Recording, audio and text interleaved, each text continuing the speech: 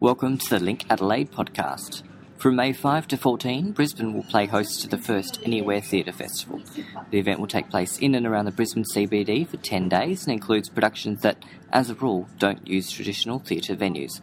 Yesterday, I spoke to the festival's creator, Paul Osuch. Hello, Paul. Hello, how are you doing? All right, thank you. Now, you are quite a different type of theatre festival with a focus on venues that aren't traditional theatre venues. What can you tell me about the festival's history? Well, yeah, a lot of what where the festival came from and what it's all about. It all rose out of this a couple of different things, and one was that here in Brisbane, there's for quite a long time, probably forever, there's been people worrying about the fact that they're thinking there weren't enough theatre venues to get into. Always seemed to be a lot of fringe companies, fringe artists that all then took off away from Brisbane and went somewhere else because they felt there weren't enough spaces here. And that's been a constant thing. So we went, well, surely there's a different way of doing this. Why don't we just look outside the venues and look at actually putting things on that are outside that. At the same time, there's obviously been a bit of a movement worldwide for performance being done outside, everything from like the Battersea Arts Centre in the UK doing their one-on-one theatre festival through to Shunt and Sakura and companies like that. So there were also a lot of practitioners that were interested in doing it. They're already doing this kind of work or had dipped their toe in, but it said, look, we're not sure how would market it and how would do the box office and all those kind of things. So we said, let's actually create a festival. So we focus some attention on it. We can handle a certain amount of the infrastructure, the boring administrative stuff, the box office, marketing it. Everybody else that ties into that can then put on the show as they would normally, but get that additional leverage that they get by being part of a festival and getting some more attention on it. So that's where the whole idea came from.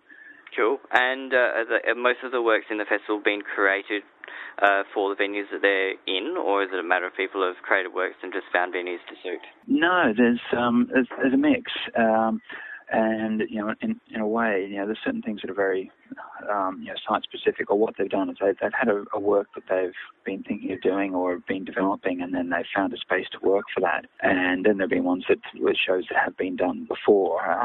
Things like the Deconverters. The Passenger, which is only has 3 tickets and is inside a car. It's something that they've performed elsewhere and are bringing that up here to Brisbane. And a couple of other companies like Black Fox Theatre that have managed to find this fantastic catacomb, and they created something called Captive that is going to take place inside that, and that's a brand new one. There's also a range of other shows that things like Queensland Shakespeare Ensemble. They've got Shakespeare Shorts, which is something they've got that really bedded in. They've been doing that for quite some time, and it's very slick. And they're doing that at markets and also doing it on a boat ride out to St Helena Island. So there's a real mix of absolutely new work that hasn't been done before. Mm-hmm. As well as work that has been done before by local artists and also artists from New South Wales, Victoria and overseas as well. Cool. Well, your venues are limited to within the Brisbane City Council, so anyone kind of in and around Brisbane will be able to get around and see most of the venues and see most of the shows in the festival. Have you had much sort of government support? We've had a certain amount of government support. I mean, initially we really started with the idea and went, right, look, if we can make this work, we know people attach themselves to it afterwards. And what's happened is in the process of getting this first festival together, we ended up having some great conversations with Arts Queensland, who really love the idea. And they've put in some money for effectively the marketing activities to promote the other artists. Because obviously it makes sense for them to help to give us a certain amount of money and we can promote up to 40 different productions, as opposed to them having to do it individually. So, and I think that they're really interested in the concept as well. Mm-hmm.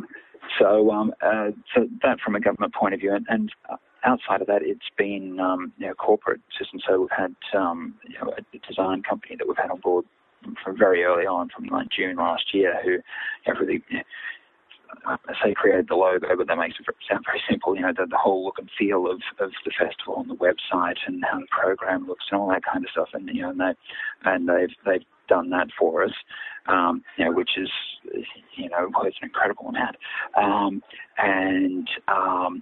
Brisbane City Council, obviously quite tied to a degree, particularly post floods, where a lot of money got really redirected through to reconstruction efforts, but they've still been great from the point of view of providing administrative support and access to all their public spaces and all the free setup around those spaces as well.